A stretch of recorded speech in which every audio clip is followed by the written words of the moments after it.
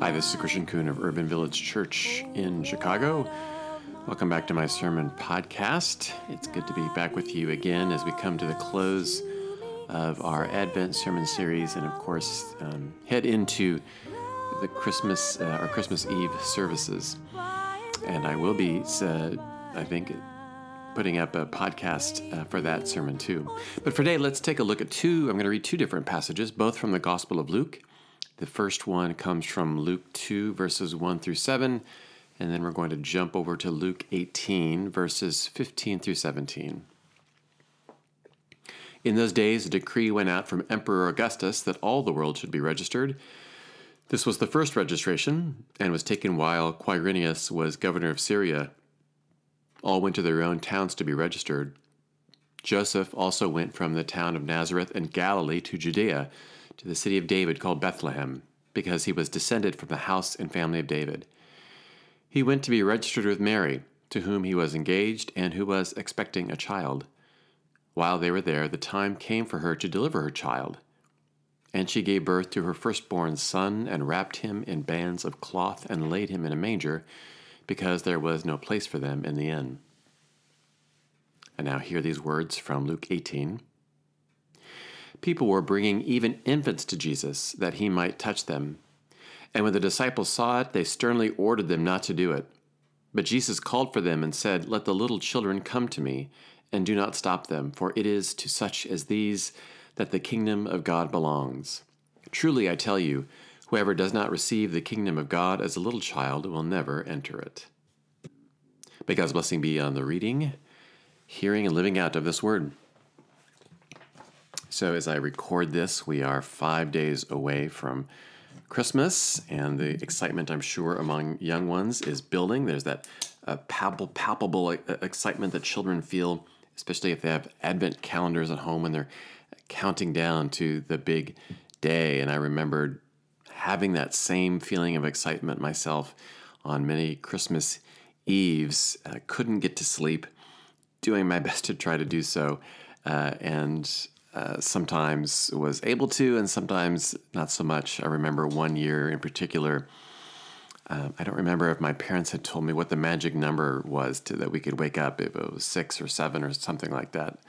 But I remember we were spending the night, this was Christmas Eve, at my grandparents' home, and we were also there with my aunt and her son, my cousin Tim, and so Tim and my brother and I were in a room and just could not get back to sleep. And so we had this great idea. Let's get up really early in the morning. This is all my memory, of course. I may be wrong on this, but let's get up really early, and or earlier than what we were supposed to get up, and just tell our parents that it's 6 o'clock. And so I think we got up about 4 or 4:30 or so, told them it was time to get up, and for whatever reason, they didn't check their clocks. They believed us, and so we decided to go ahead and open all of the presents. I finally was found out, however, because I got a watch. This was back in the probably late 70s or so, and so just the early days of digital watches, and so I got a digital watch, which was very exciting, and then my dad went to set the time, and that's when I had to confess what we had done.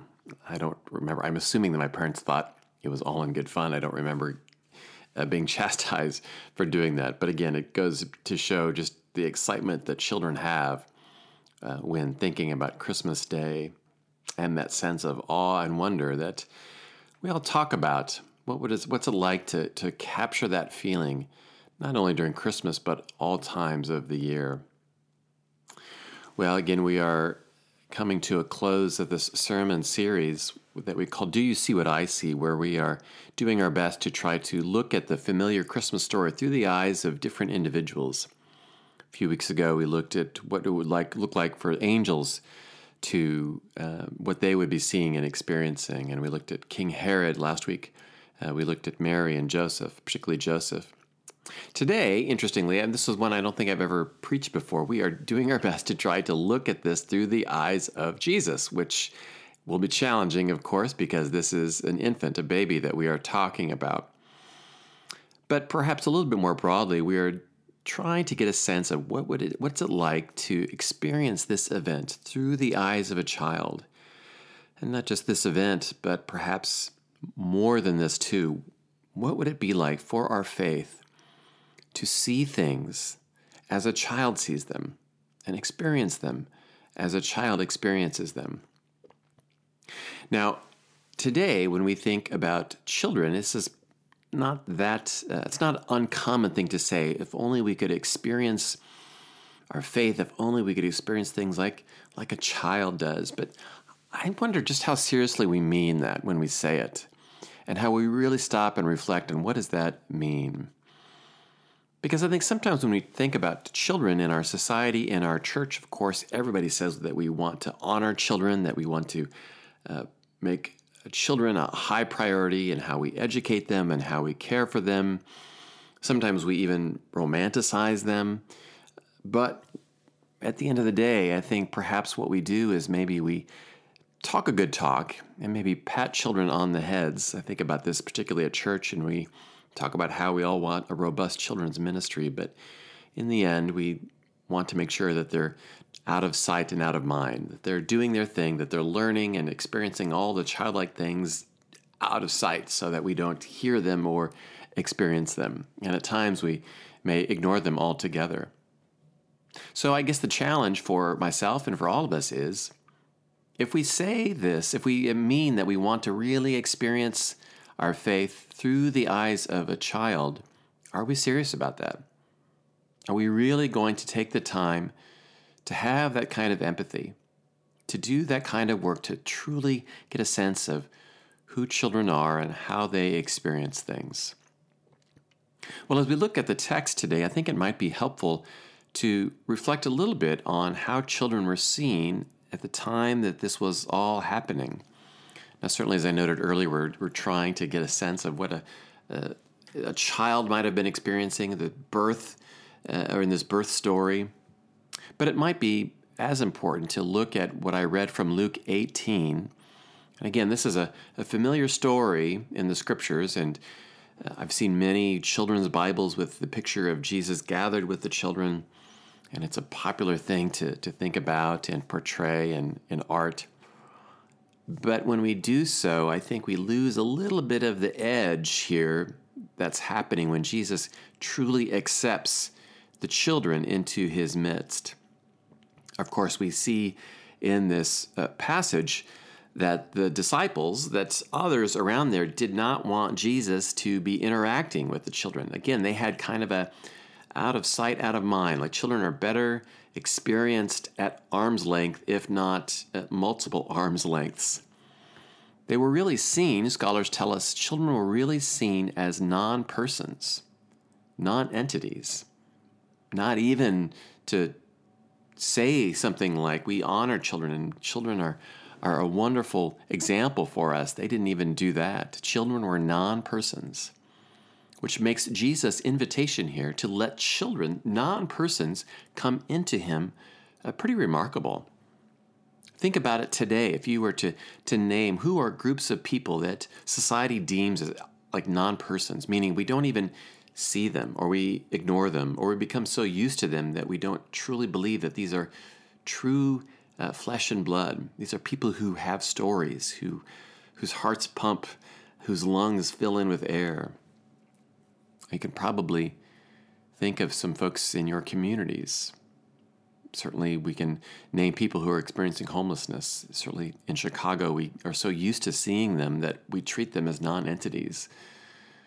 And so this is the radical thing, what Jesus is doing when he invites these non-persons into his midst, and also in so doing, when he begins to come into, or allow them to come into his space, he's also making it possible for the women who had the responsibility of caring for them to also hear Jesus' teaching. Women placed maybe just a little bit above children, but again, essentially kind of non-persons in this time. So that makes this passage, I think, even more remarkable. That Jesus is saying, these children are honored. These non-persons that you portray, that you identify, These are the ones to whom the kingdom of God belongs, how we see the world through their eyes. This is what the kingdom of God is all about. I think maybe one of the messages that Jesus is saying here is to, in a sense, remember that we were once children and what that was like. Maybe Jesus had that ability to remember that he was no doubt loved as a child by his own parents too, and by the relationship he had with his Father in heaven. I was reading an article a few weeks ago in the Atlantic magazine about Mr. Rogers. Of course, the popular movie that I got a chance to see is sweeping the nation, and it was based on a relationship that Mr. Rogers had with a magazine writer named Tom Junod. And Mr. Rogers takes a real interest in Tom's life because of an article that he wrote several years ago when Fred Rogers was alive. And it's based on that relationship. That's what this movie is all about. And this article that he recently wrote, some fascinating things, particularly as how Mr. Rogers not just treated children, but how we are to be relating, not just to children, but how we too are to remember that we were children once. Tom tells the story about when he first visited the studios where they shot the TV show, and he talked with one of Mr. Rogers' in-house writers, a woman named Hedda Sharapan. And she told Tom the story that Mr. Rogers had asked her to write a manual that was intended to teach doctors how to talk to children, and she worked hard on it. She used her own education, her experience in the field of child development, and so she gave that to him. And when she gave it to him, he crossed out everything that she had written and replaced it with 6 words. And he replaced it by saying, "You were a child once too." That is the thing that Mr. Rogers wanted adults to remember when interacting with children. To remember, you were a child once too. And then Tom Junod continues in this article, and he writes this. He says, that's it really. His message, Mr. Rogers' message to doctors was his message to politicians, CEOs, celebrities, educators, writers, students, everyone. It was also the basis of his strange superpowers. He wanted us to remember what it was like to be a child so that he could talk to us. He wanted to talk to us so that we could remember what it was like to be a child, and he could talk to anyone, believing that if you remembered what it was like to be a child, you would remember that you were a child of God. I find that very powerful. That we talk about what does it mean to be a child of God, and part of that process is we have to remember what it was like to be a child. Think about the qualities of children. And again, don't do it in just a superficial way when we think about, isn't it sweet that children are full of life and energy. I mean, really, truly think about it. Think about the qualities of a child. No doubt, hopefully, the qualities that you had as a child too. Some of them, for me, when I think about it, there's a real sense of vulnerability that children have. A willingness to be dependent. A willingness to trust. Much more able and quicker to laugh, to cry, to experience joy. A beautiful willingness to say things at any time and in any place. Often children will speak truth when no one else will. Friends, when was the last time you were truly vulnerable like a child? When was the last time you were truly dependent, that you really trusted someone? Or did we get caught up in thinking, well, I'm an adult now, I have to count on myself? When was the last time you really laughed? Or really cried? When was the last time you really said something that you felt at the core of your being and didn't worry about what others would think? And maybe this is why we need to be overwhelmed by the audacity of what we call the incarnation. As Christians, we believe that God chose to come to us first as a child. And not just any child, a child who was homeless, a child who was essentially an immigrant, a child born to parents who no doubt heard whispers from others in the community that this was an illegitimate marriage, an illegitimate family. Friends, that's how God chose to come into the world. I was reading, or I was reminded the other day about a story that I read a few years ago about a Christmas pageant at an Episcopal church. And as the story goes, the manger was down in the front of the chancel steps, and Mary was there in her blue mantle, and Joseph was there with a cotton beard, and there was a wise man, and there were some shepherds, and in the midst of it there was the Christ child lying in the straw. So while all the cast of characters were there, the nativity story was being read aloud, carols were being sung, and it was all going very smoothly until the time that the angels arrived. And they were all there with their white robes scattered, they had been scattered throughout the pews with their parents, and they were all supposed to come forward and gather around the manger and say, "Glory to God in the highest, and on earth peace, goodwill among all." And that's what they did, except there were so many of them that there was a lot of crowding and jockeying for position. And then because of that, one particular angel, a girl about 9 years old, who was smaller than the rest of them, she was so far out on the fringes of things that even when she craned her neck and stood on tiptoe, she couldn't see what was going on. And so all the children sang on cue, "Glory to God in the highest, and on earth peace, goodwill among all." And then there was a pause that followed. And this girl, who couldn't see anything, she was put out on the margins, perhaps like children during Jesus' day. And then in that pause, when the whole congregation was silent, she let her voice ring out, shrill with irritation and frustration and sadness. And she said to all who would hear, "Let Jesus show." She couldn't see anything. She wanted to be close to where Jesus was. And in the midst of the silence, she cried out, "Let Jesus show." And as the story goes, the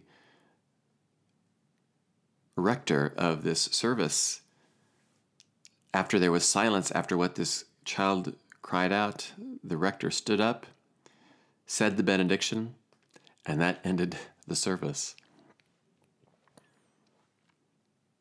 How can we let Jesus show in our own lives? I think one way to do so is to do our best to try to reclaim, rethink, reflect on the childlike qualities that both you and I have. Of course, it's impossible to know what an infant Jesus was thinking when all of this was going around, the spectacle of all of the visitors who were there. But we can do our best to try to get a sense of the childlike qualities that we once had, and even if we have done our best to try to hide them away, to bring them back out again, especially in this season when we remember that God came to us as a child. And so maybe, friends, you can reclaim what it means to be totally dependent on someone. And in this case, what does it mean to be totally dependent on God? To trust God? What does it mean to be filled with laughter at what God might do in our lives, or to be brought to tears, or to experience the kind of joy that maybe we don't allow ourselves to experience? Or maybe, like a child, we are able to say things that aren't polite, that might make someone uncomfortable, and do so at times that are inconvenient and impolite. Maybe that's what we should be doing during this season. And so I hope and pray that you will let Jesus show by allowing yourself to be truly a child of God and all that comes with it. When we do, no doubt, I believe, Jesus will be shown indeed. Amen. Well, friends, thank you once again for listening to this sermon podcast.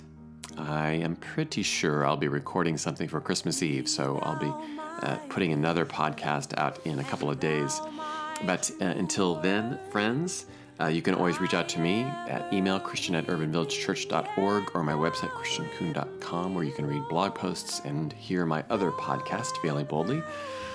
For those of you who are fans of Barbara Brown Taylor, she's a pretty popular religious writer. For those who aren't familiar with her, I just did an interview with her on my Failing Boldly podcast, so I'd encourage you to go and take a listen to that too. And so until the next time that we're together, may the peace of Christ be with you.